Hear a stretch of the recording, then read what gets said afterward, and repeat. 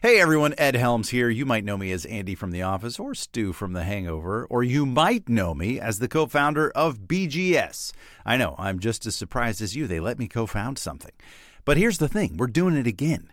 Yeah, this time we're leaping into our other deep love, the vast and vibrant world of country music, with something we're calling Good Country. Now, this isn't just another newsletter. Think of Good Country as a place. A place where you can explore, learn, and dig into all of what makes country good. Seriously, country music has so much going on these days, and it's coming from so many different deep and soulful places, and we're here to cover all of it, just as we've done for bluegrass and roots music at BGS for over a decade. So sign up now at goodcountrybgs.substack.com and let us bring you the many sides of country music straight to your inbox. Good Country. It's a nice place to be. Hey, it's Cindy Howes from the podcast Basic Folk, where we have honest conversations with folk musicians. Check out our very special 250th episode featuring an interview and performance with Basic Folk co-host Lizzie No. I feel like most women I know have an experience where they've been working to perform and to execute and to please everyone else. And then things sort of fall apart a little bit in some way or another. And partying can actually be a really important step towards getting free, because it shows you where you need to fall apart, and being on the dance floor, like in community with other women and in community with queer people. Like for me, those experiences have been so important.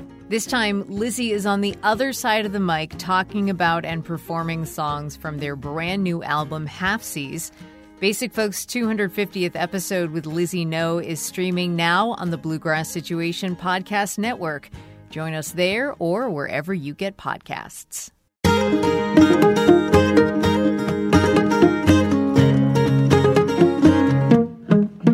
Hello, it's Basic Folk, where we have honest conversations with folk musicians on the Bluegrass Situation Podcast Network. It's Cindy Howes. Thanks for finding us. Before we get into Brett Dennen, I just want to make sure I have a real quick question. Are you on our mailing list? If you're not, would you like to join? You can. The link is in the show notes, or you can just go to our website, basicfolk.com, and click on the red sign up for the newsletter link, and you will be connected to us forever and always. You can also follow us on social media at Basic Folk Pod. We are a listener-supported operation. You can make a financial contribution at basicfolk.com/donate. Okay, let's get into it. Brett Dennen is a songwriter, painter, and summer camp enthusiast. His camp experience was instrumental in developing his musicality. He attended Camp Jack Hazard in the Sierra Nevada mountains, where young Brett was enamored with the music his camp counselors would play on a guitar around the campfire. He was introduced to Paul Simon, Neil Young, Joni Mitchell, and John Denver thanks to his counselors and his parents. He really developed as a songwriter in college at UC Santa Cruz. After school, he wove himself into the LA songwriter scene, which in the early 2000s was a haven for musicians like himself, Alexi Murdoch, Damian Rice, and Josh Ritter. He developed a large fan base that remains loyal to this day. Brett talks about running his own summer camp, Camp Dennen, which allows him to create community through nature and art. He shares his experience of writing and thinking about being a dad and how that relates to the reality of fatherhood. And he talks about decidedly not being in the cool crowd and also not caring about it. Well, not caring about it as much as he used to. Brett's written some of my favorite songs of the 21st century. It was an honor to have him on the podcast. We'll listen to his latest song, This Is Gonna Be the Year, and then we'll get to our conversation with Brett Dennen on Basic Folk. This is gonna be the year something good is happening here. I'm gonna make it true. Lord knows I'm overdue.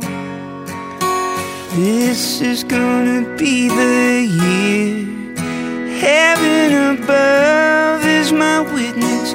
Can I get a witness? This is gonna be the year. whisper it's alright in my ear.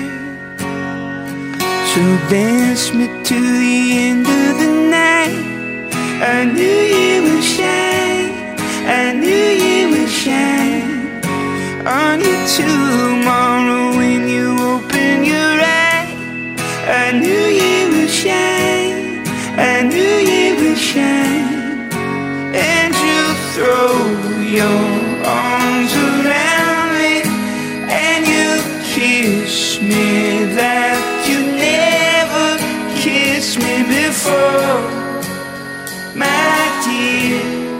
Brett Dennen, so nice to see you. Hi. It's an honor. Big fan Thank you. and excited to talk to you. Well, thanks. Thanks for having me. Of course. You grew up in a small farm town about 90 miles from San Francisco. You were homeschooled and started playing music pretty early since it was one of the only things to do in your small town. How do you think your town and your homeschooling has impacted who you are and the kind of musician that you chose to be? Well, being from a small town and being homeschooled gives you a lot of time to just be bored and be creative. And because of that, I just was always comfortable being creative. And since I was really little, I just considered myself an artist.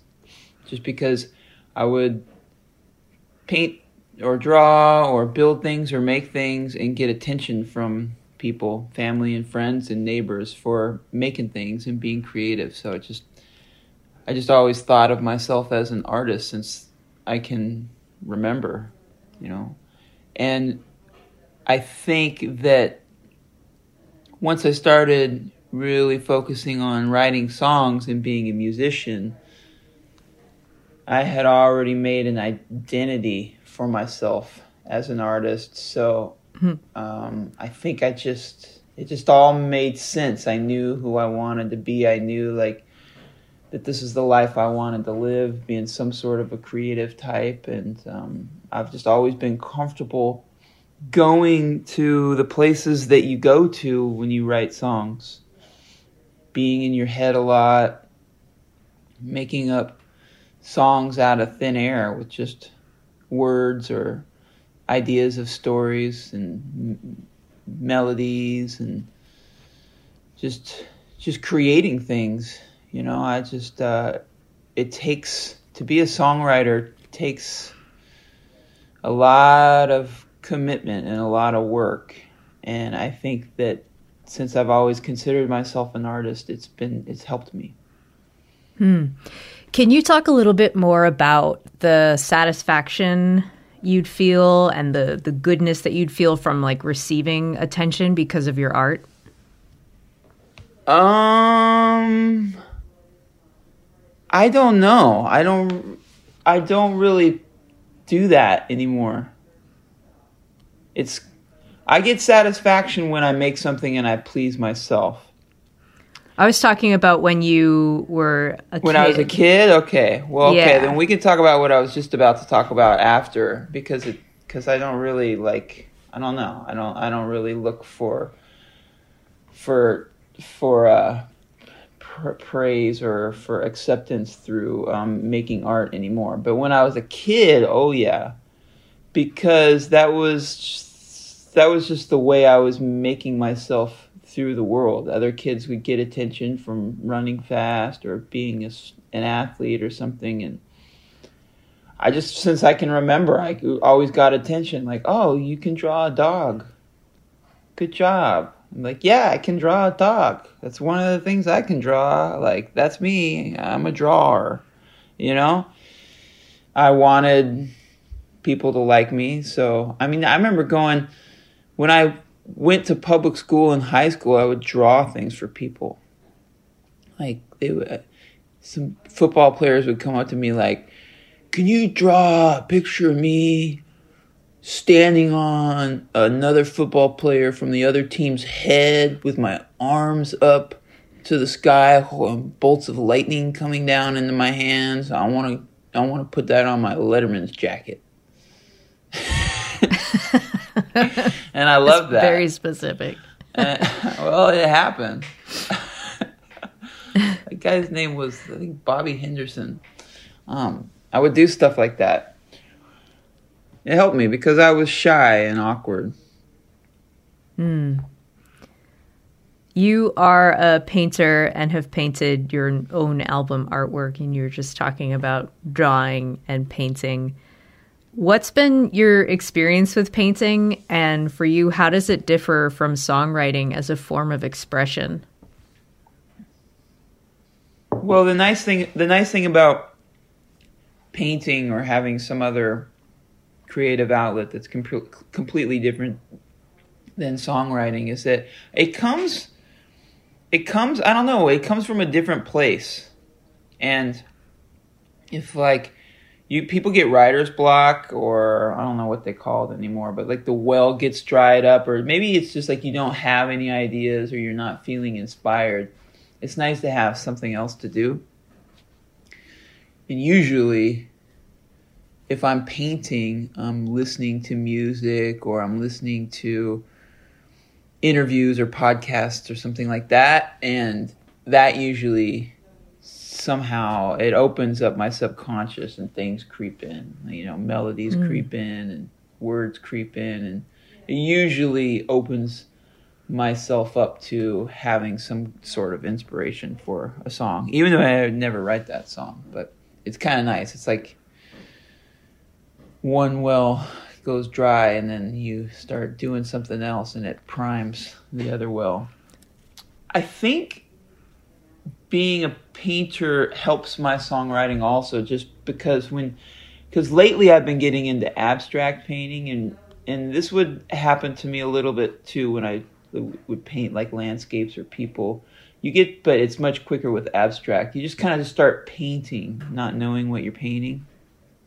And when you do that, that's just like opens up a whole world for you for songs. Like I always think I do my best songwriting when I'm not even writing a song with a guitar or an instrument in my hand. I always think I do the best songwriting when I'm walking or washing the dishes or driving on a country road or something doing some task where it's like my mind can wander, you know. And my mind wanders a lot when I paint because I'm just moving brushes and colors around. Now we get to talk about one of my favorite topics. Oh yeah? Summer camp. Okay.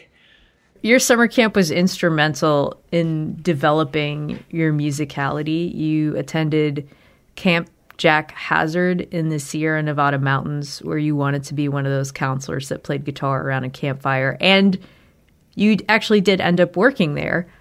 What was your summer camp vibe like, and how do you try to cultivate that summer camp feeling into your career? Well, I mean, summer camp might mean different things to different people. I'm assuming you're on the East Coast. Are you? Yeah. So I never went to a summer camp on the East Coast, but I assume it's like the summer camps you see in movies. Maybe there's like a Native American names and the boys' camp and a girls' camp, and it's kind of kitschy, like Moonrise Kingdom a little bit. My camp, summer camp in the mountains of California is a lot different. It's a little more like, or at least mine was a little more about camping, like backpacking, and a little more about... You were in a tent. Yeah, roughing it. And we spent some of the time in like these little rustic wooden cabins that didn't have doors. And then we spent some of the time out hiking on the trail, sleeping under the stars. When you're a kid, it's just the most magical thing, especially if you want to be somebody or be something, which most kids do. Like you get outside of your town and you're around other kids and you're having this incredible experience, redefining who you are or finding out who you are. And you're sharing that experience with other people. And so that's like the thing that I think is the most magical about it. And then there's songs that you sing, and that's sort of how I learned to play guitar, and it's the tone that I try to tap into whenever I write songs or put on a concert. Just that spirit, that feeling of like everything can be new again whenever you want it to, and it can have that magic, and life is meant to be inspired. It seems like your parents and your camp counselors were introducing you to the music that would most come to influence you, like Paul Simon, Neil Young, Joni Mitchell, John Denver. What was it that you enjoyed most about the way they shared that music with you, and how has it come to impact the type of music fan or music sharer that you are? Well, I mean, the way my parents would share music with me was just they listened to music, and I just, as a kid, I liked listening to it. Like when I was little, driving around in the Volkswagen, my parents had a cassette player in the car, and they would always listen to Paul Simon's Graceland, or they'd listen to Neil Young, Harvest Moon, and just like, I don't know. There's like, now I drive my kid around and it's like, what do you want to listen to? And he likes, there's just so much kids music on Spotify, and it's all really good, but it's not like I'm just putting on music and he has to deal with it. But he likes a lot of rock and roll. He likes a lot of rock and roll too. I mean, he loves the White Stripes, but like, it's not like I'm playing him. It's not like I'm driving around playing the White Stripes and he's got to deal with it. I'm always showing him stuff. This is rock and roll, this is rap. And he'll grab onto some songs. But he's still got a choice in the matter. Like when I was a kid, it was just my parents, when we'd be at home in the house, my dad would put on Willie Nelson records. And, if I wanted to listen to whatever I wanted to listen to, it was like whatever we had, which was Raffi or the Beatles or the Beach Boys. That was my record collection. So it's just a way to it's just like, I don't know. We're the family. We're the family that listened to Neil Young and Paul Simon in the car. That was just the way it is. And then at camp, I got to know all these songs through hearing people sing them at the campfire. It's like, what's this song? Oh, this is the song we sing.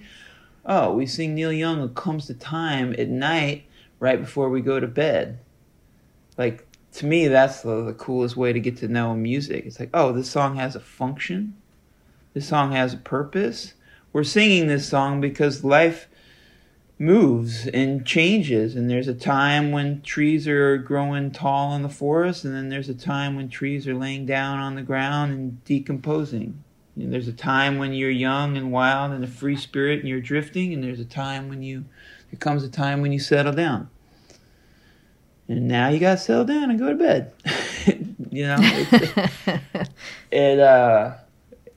It's cool to get introduced to music that way, when songs have purpose. And they're part of a bigger message. You started running a type of summer camp of your own called Camp Dennen, which is an inspiring and engaging weekend of community, adventure, creativity, and growth in the same area that you went to summer camp in the Sierra Nevada mountains. It sounds amazing. And you've done, I think, one or two. I did it once last year, and then I'm going to do it. Yeah, I did it once last year, and I'm going to do it 2 times this year, but the weekends are going to be longer this year. That's cool.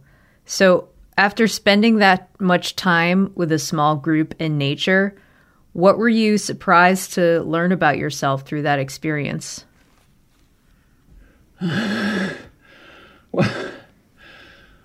Well, the biggest thing I learned about myself, I don't know if I learned it or if I just remembered it, but I'm terrible at, I'm not good in the service industry. I'm good at taking people on hikes and leading campfires and getting people into a camp spirit and teaching people how to do things outdoors, but I'm not good at making sure the coffee's hot and the breakfast is good and that everybody's happy with their meal. So I'm gonna hire a chef. I'm gonna farm that out. Yeah, this next time. Yeah. That's awesome. I can't help you there, but I can make some recommendations. Camp Dennen allows you to create community through nature and art, where you want to create something at the camp that people could take home with them and share with others. So I don't know if this was true or not, but like, how are you able to observe people who maybe consider themselves not creative actually become creative thanks to community and nature? Well, I mean, everybody can be creative, I think. I think everybody can write a song. I think everybody has something to say. You know, it's just a matter of, are they willing to allow themselves the space, then the freedom and the authority to do it? Because it's hard. I mean, painting a picture and being all right with it, with what you paint, is hard. Writing a song or a poem and being all right with what it is, no matter if what it's like if you think it could be better or if you're ashamed of it or whatever, it's hard to do something and be okay with it.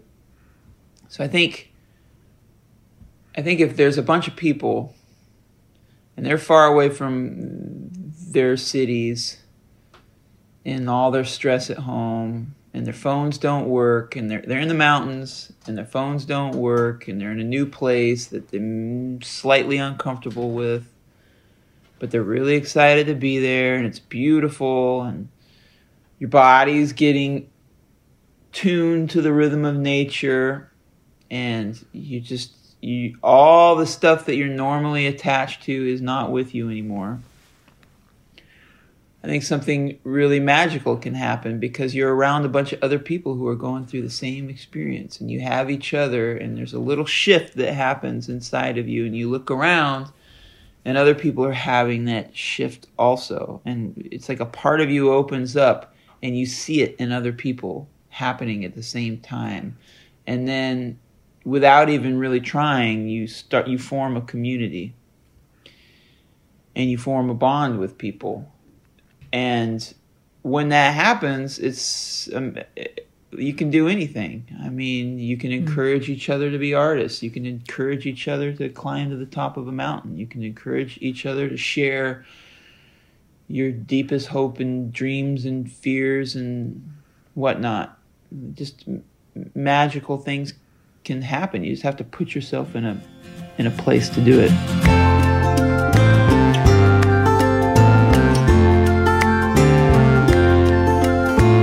The camp makes me think of a couple different things. This is like a strange transition, but stick with me here. It makes me think of like the level of musician you are, as in like in your career. Like it's a very clever and cool and indie artist thing to do, but you have like a big enough and a loyal enough fan base to have it be successful and something that you can go back to again and again. So to me, your large and loyal fan base, this is where it's like kind of a weird switch, but your loyal fan base seems to like overpower how much of like a media darling you are, if that makes sense. Like Tegan and Sarah have talked about this before, where they never got coverage from like cool, quote unquote, cool media outlets, but they have like this huge fan base and amazing career. And your situation seems similar to me. I don't know if that resonates with you at all, but like, what is your relationship with wanting to be a quote unquote cool artist and also remaining yourself and remaining true to your fans? I mean, there was a time, I spent many years wishing I could be a cool artist, or I spent a ton of time being jealous of other people for the looks that they would get. And, you know, people would say, this person is such a great songwriter, or, you know, this person's album is critically acclaimed. But I mean, I haven't been in a cool magazine or anything like that. I haven't gotten any cool reviews in, I mean, like probably like 15 years. So I'm just lucky because I'm older. I have age. I have years on my side. Like you stop caring about stuff like that after a while. It's like you're like, well, this is what it is. Like I made a new album or I have a new song out. It's not gonna be on any cool hip indie playlist or anything like that. But that stuff doesn't bother me anymore. That's great. Well, I mean, if you do anything long enough, you stop caring, you know? Yeah. It is kind of, to me, it's kind of bizarre because you are a cool artist. Like, I feel like if you have the type of fan base that you have, I don't know, like a Jason Mraz or a Jack Johnson or Josh Ritter, those guys all have like huge fan bases that will stick with them. Mm-hmm. But like, how many of them have like NPR Tiny Desk? Jack Johnson doesn't. I'm just appalled, is all. I'm appalled for you. I know, but he would be the perfect guy to have a Tiny Desk too. He's just rolling like in flip-flops and a guitar, and it would sound amazing. I know. Agreed. Okay, that was fun. Thanks for talking about that. I'm sure he doesn't care. No, he lives in Hawaii. He doesn't care about anything. I mean, he cares about a lot of things, but not that stuff. You started playing music on the guitar. What kind of learner were you? How hard was it for you to get a grasp on playing? And how has the way that you learned guitar impacted the type of musician that you are now? That's an interesting question. Well, when I first started playing guitar, it was like a lot of people learn to play guitar, at least from my generation, is you sit in a little room in the back of a music store and you're sitting across from some, like, you're a kid and you're sitting across from some guy that seems like he's like a rock god or something, but really he's probably a teenager or a burnout. And you just learn licks on the guitar, how to shred. He's like, I'm going to teach you the solo now to this song or this. And you learn tablature and he gives you something to practice. And it was just, the whole experience for me was really intimidating. I told my parents I wanted to take guitar lessons, so they paid for guitar lessons for me, but then I would never practice the stuff that he gave me to practice until right before I would go to my lesson. And I don't know if he was like, oh, this kid's not practicing, or if he was like, this kid's just not getting it, not very good. But whenever somebody would say, oh, do you play guitar? I'd be like, yeah, let me show you what I do. And I would get really excited. It took me a long time to figure out that all I needed to do was just quit taking guitar lessons. And then I would progress playing guitar, because he taught me how to read tablature, and he taught me how to like listen and use my ear. So as soon as I quit taking guitar lessons, I would buy magazines and learn how to play the songs based on the notation in the magazines, or listen to something and try to find it on the guitar. You know, so I don't know. I don't know what the right way to learn guitar is. The most important thing is to just have somebody who's inspired to learn and wants to learn, because I was like a terrible student. But but like we're talking about camp, like when I started going to camp, and all the coolest camp counselors were the ones who were playing guitar around the campfire, and I wanted to be them. That was, I got to learn these songs. I got to figure out how to play these songs, that someday when I'm a counselor, I get to be the one up there. Back when you cared about being cool. Yeah. Was guitar part of like your homeschool curriculum? No, my grandmother gave us a guitar to play, and she also gave us a piano, and she was a really good piano player. And so we would fiddle around on it, but no, I don't really know. My mom says she followed a Waldorf curriculum. I think she would buy the books and just teach us what was in the books. But no, mostly what we did was just experiential. We'd be outside in the garden or on hikes or in the yard and, learning through doing. Sweet. Like 4-H. Oh, yeah. Did you guys have 4-H in your town? There was lots of 4-H in our town, but I wasn't a part of it. I didn't have any H's. Oh, too bad. Damn. Your music I find to be very playful, and you as a person also come off as rather playful, which is cool that you have that combo. So how have you been able to transfer that side of your personality into your songs? Well, I mean, I don't want to be playful. I wish I could be like sad guy. It just seems like the world loves sad guy music, of somebody up there who only writes songs about having a broken heart. It just seems like people never get tired of that. And but every time I try to write a sad song, it's just not very good. And I don't want to be sad all the time up on stage.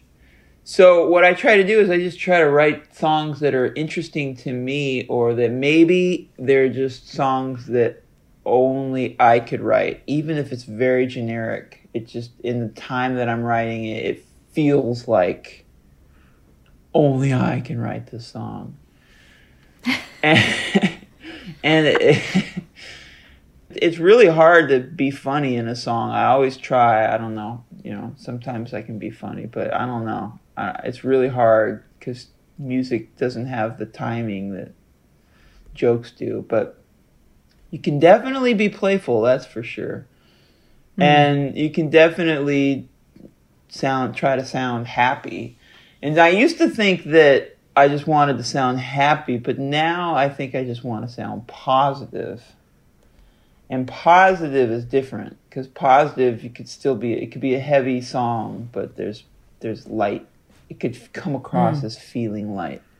And that's something that I didn't really understand until I saw Metallica. I was not expecting that. Go on. Because when I was a kid, I loved Metallica because they were so heavy, and I went through a phase of trying to be heavy. And I always wanted to see a Metallica concert. And I never got the chance until I was an adult, and I saw them headline a festival in San Francisco. And they were just playing such heavy music, but there was so much love coming off of the stage. Somehow they played and they had pyrotechnics and everything, but the energy was so good. So that's what I try to do. I want to give myself a chance to write a sad or a mad or a mean song, but if the energy in it is positive, then it's all good.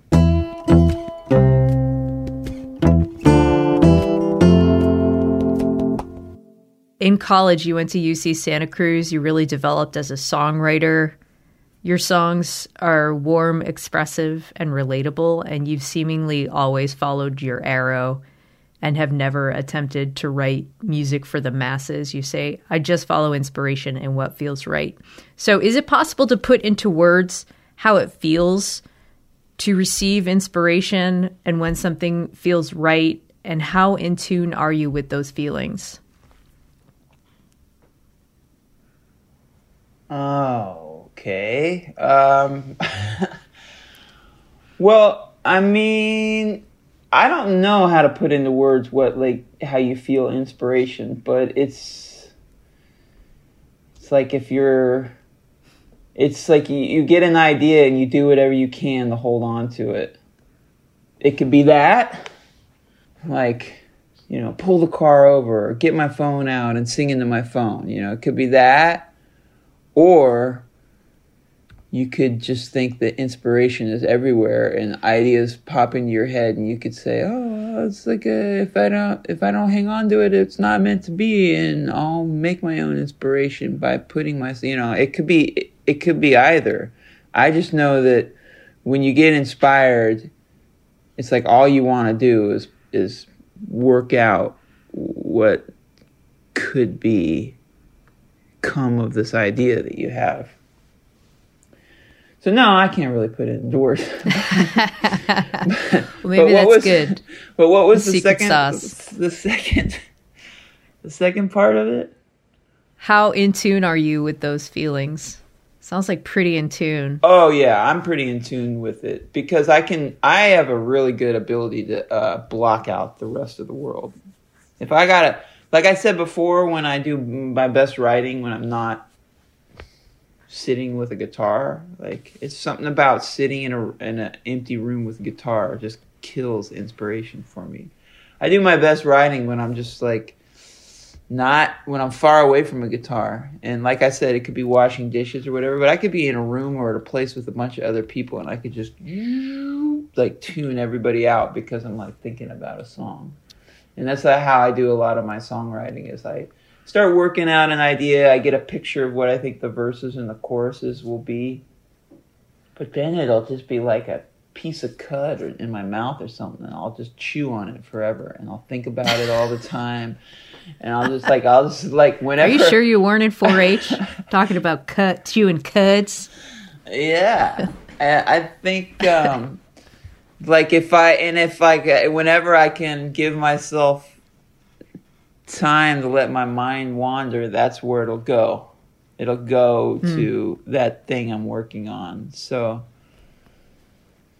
yeah, I'd say I'm pretty in tune to it. Cool. You write alone mostly, 90% of the time. And of co-writing, you're funny. You say, I'm way too picky and stubborn. It's hard for me to put aside one of my ideas and go with somebody else's when I like my own idea better. That's funny. Yeah, However, that's true. You have had success with co-writing on the Let's and Here's Looking at You EPs where you co-wrote with Dan Wilson as well as your friend and mine, Jenny Owen Youngs. What did you learn about writing from that experience that you could then apply to your own songs?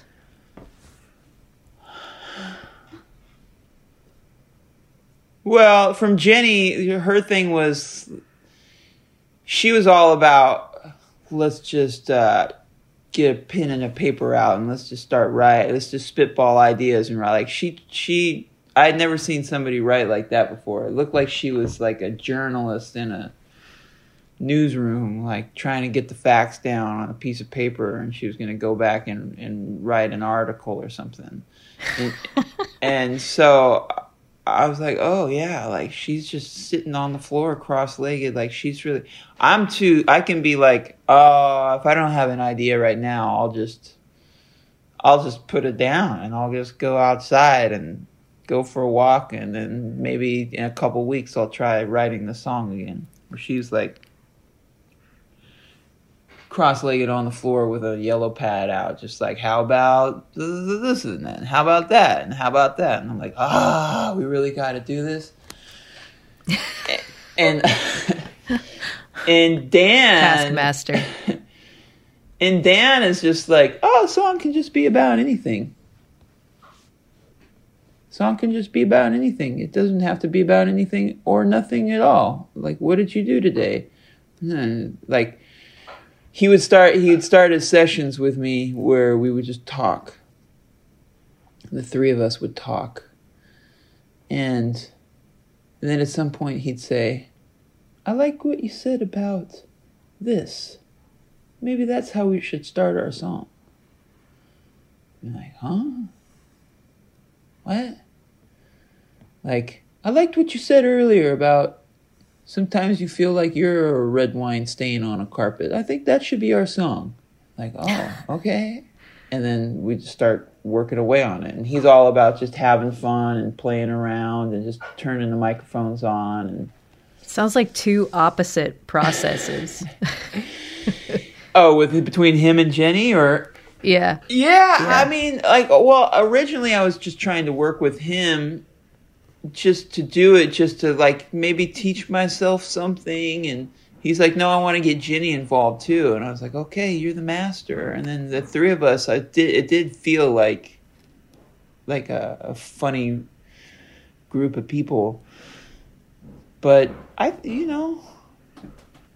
guess I learned a lot. That would be a great in the round. Brett Dennen, Dan Wilson, Jenny Owen Youngs. We'll do it at the Hotel Cafe and charge $1,000 a ticket. Free idea.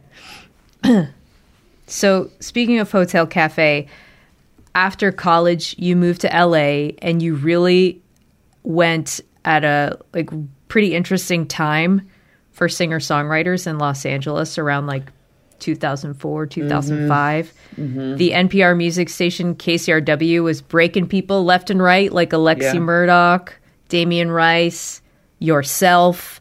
You often played at Hotel Cafe, which was also experiencing this surge in songwriter popularity. You got a record with Dual Tone. Just seems like a very special time. So what can you say about that time in Los Angeles and how you reflect on being able to find success at that particular time? When I think about that, it seems like lightning in a bottle. Yeah, you're right. I mean, when I started playing in LA, I got lucky enough to find the Hotel Cafe, and I didn't know it was special because I don't see anything like that now. At least not in LA. And it was just a time for singer-songwriters. And I mean, everything you said was true. I mean, it was and everything fed each other. Record label, A&R, and executive people would be hanging out at the Hotel Cafe. KCRW people would be there.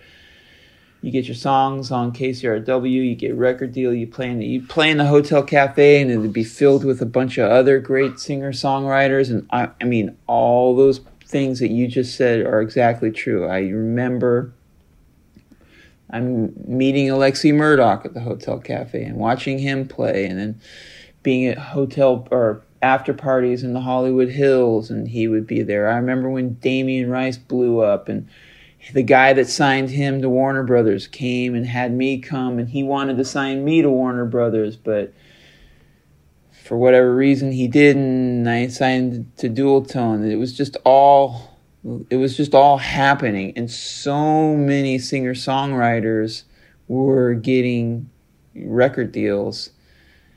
And I think it was it was kind of like the last time for that. I'm sure it'll come back around again, but I think it was the last time for the singer-songwriter to be a hot commodity in the folky kind of, in the more folky kind of sense. Obviously, there's amazing singer-songwriters nowadays, but it's not like people sitting around backstage with guitars, getting drunk and going up on stage and sharing stage with each other in a little club in Hollywood. I don't see that anywhere else. It was pretty magical. It was fun. But I didn't a lot of the greats that were part of that Hotel Cafe scene would be there every night, would just be hanging out there every night. And I lived on the west side, and so I would only come and go. I'd come and go, and then I was already starting to make a name for myself touring around the country. So I'd just go out and tour a lot, where a lot of people would just stay in LA and play in the Hotel Cafe. So I always felt like I was kind of one foot in the door and one foot out of the door, adjacent to the scene. Like you're saying, you were touring up and down the West Coast, building a following, which, I've talked about in this interview of you have such a loyal audience that's remained by your side. throughout your career. So how did you first connect with your audience in those days, and how has that like initial spark of connection remained? Well, in my mind at the time, I was connecting with people by just saying, oh, okay, here I am. I'm a different artist. I'm somebody new and I'm different. I have a different kind of song and I perform differently, and it's my own unique thing. And that I would just try to win people over like that.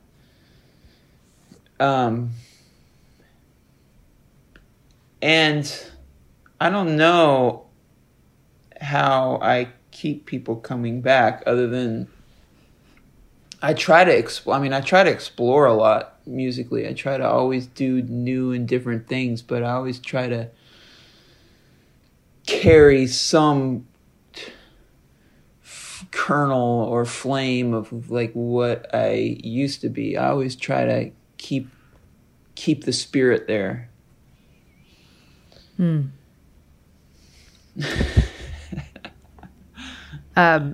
You're a dad.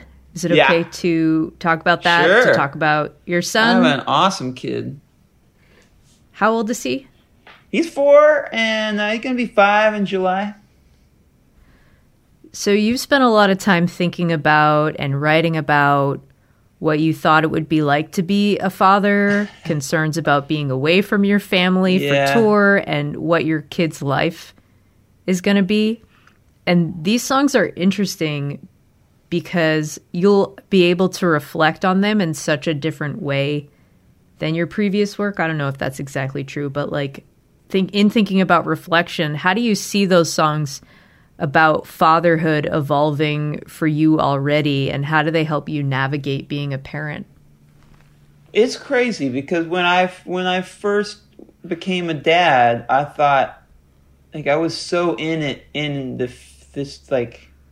the experience of this new world that I thought like I'm forever changed. Like songs are only going to be about this now. Like it's my perspective on life is different. Like everything is more meaningful. Everything I have to do for my son, especially the songs I write. But then after a while, I think it just becoming a dad or being a dad became more normal. And now I'm like on to writing things about, I don't know. I'm like, here's a song about 2 dogs.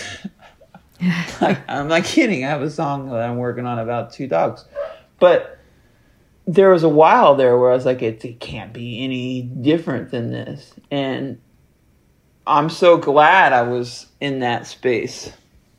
Because then I moved through it. But I'm so glad I was in that space because like I needed so much of like, I would say most singer-songwriters would say that they part of what they do is to figure out is to write. They were like writing their way through life, and they're writing meaning into their life. And I was clueless on what it really means to be a parent. And so I just started writing the way I felt about being a parent so I could understand it. Yeah, even now, like some of the songs that are only a couple of years old, I look back, I'm like, whoa, like I remember being in that place when I wrote that song, and I'm not in that place anymore. I still love my child more deeply than ever. But like I was going through an identity change. And when I go through an identity change, I write about it. Your latest song, This Is Going to Be the Year, is about being brand new again. It was released close to the new year, which was very clever on your part. You've been reflecting on recent social media posts about how this is going to be the year to play more shows, write more, run more, make more art, stop comparing myself to other people, which was a good one. How do you relate to new beginnings, and how, if at all, has this song helped you express that? Well, new beginnings are the easiest thing to relate to because you don't know what's going to happen. And it's just an open book. It's like a V. It's like everything is just expanding from there. So it's exciting, and you fill that openness with all the possible things that you could do. So I love new beginnings. Love them. I love change. Really? Yeah. Don't hear that too often. Well, okay. I don't like I like change when the process of changing is over. I don't like going through a change, but like when you get to the place where you've gone through the transformation and then you feel like it's a new beginning, I love that. I can agree with that. I can see that, yeah. So you want the reward, but you don't want to do the work. Yeah, I mean, in the Which work, is because the work my is life goal. Yeah, well, the work is always uncomfortable. I mean, and sometimes it's not even work. Sometimes it's just sitting through something painful.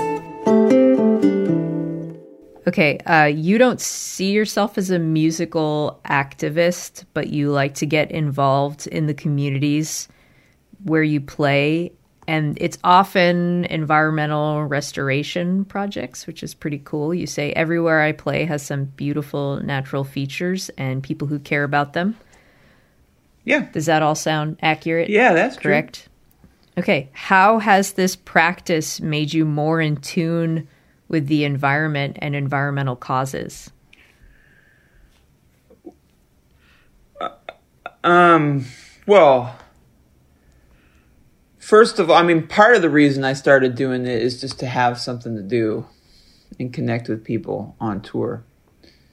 To get outside and have people show me some cool places. Because, I mean, there's just so many amazing things to see that you'd never get to see if you just stay in a car or a tour bus or a venue. But, the more you go and meet people who care about their local environment, and the more you go and see different places and places that people love and hear about how people love those places, and you just see beautiful nature and it's on its own, the more all over the world, the more you do that, the more you realize that we're all really connected through Earth, but also more importantly that Earth is just like, there's nothing separate in Earth. It's just, and I know you know this and everybody listening knows this, but it's just like but to really think about it, and you don't have to get high to think about it, but it helps to see, just to go out and see it. Like, Earth is just this one big thing that's all connected. Like, every drop of water is connected to every other drop of water. Like, a little drop of water in a stream in Wisconsin is connected to a drop of water in Argentina. It's just the same water. We're all just on this same big planet, and because it's all connected, because of this, everything affects everything else. And so no matter where you are, and no matter what you're working on or what you care about, it matters because it affects everything else. Wow. Whew. Mic drop. Okay, before I let you go, will you do the lightning round? What's that? It's a quick back and forth where you answer fun trivia questions about yourself very quickly. Okay. All right. You're going to love it. Okay. Okay. Here we go. No. Oh, sorry. Are they yes or no questions? Or are they? No, they're Okay. not. You have to come up with them from your brain. All right. Okay, here we go. Brett Dennen. Yeah. What is a song that makes you cry every time? Mercy Me. What is the best place in California? Oh, man. Well, is this one of those things where if I tell you, are they really going to go? Yeah. I'll go. I'll say it. The Immigrant Wilderness in the Stanislaus National Forest. Okay, I'm there. What color is your soul? It's like teal. Ooh, like it. What color's my soul? Yeah. Simple question.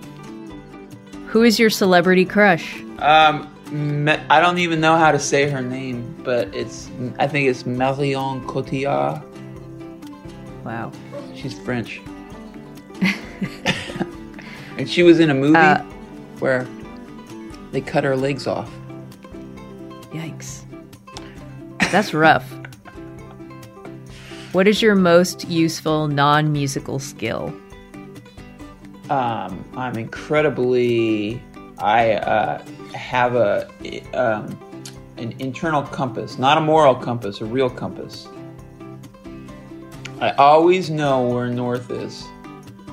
And I always know, even in New York City, getting out of a subway, I know like which way uptown, downtown is. You can put me anywhere in the country, in the world, and I'll know where the north. I'll have my bearings.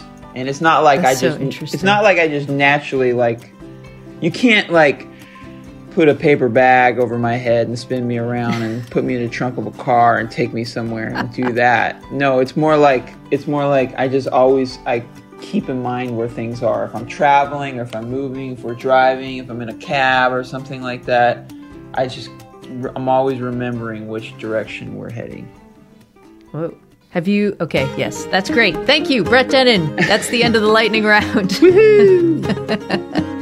Cool. Thank you so much for being on the podcast. It was really great talking to you. All right. Good talking to you. This episode of Basic Folk was produced by me, Cindy Howes. Alex Stanton composes our music. Basic Folk is on the Bluegrass Situation Podcast Network. You can find all of our episodes there. You can search for Basic Folk on the SiriusXM app. You can check us out wherever you get podcasts, or you can go to our website, basicfolk.com. All right, we'll talk to you next time. Bye.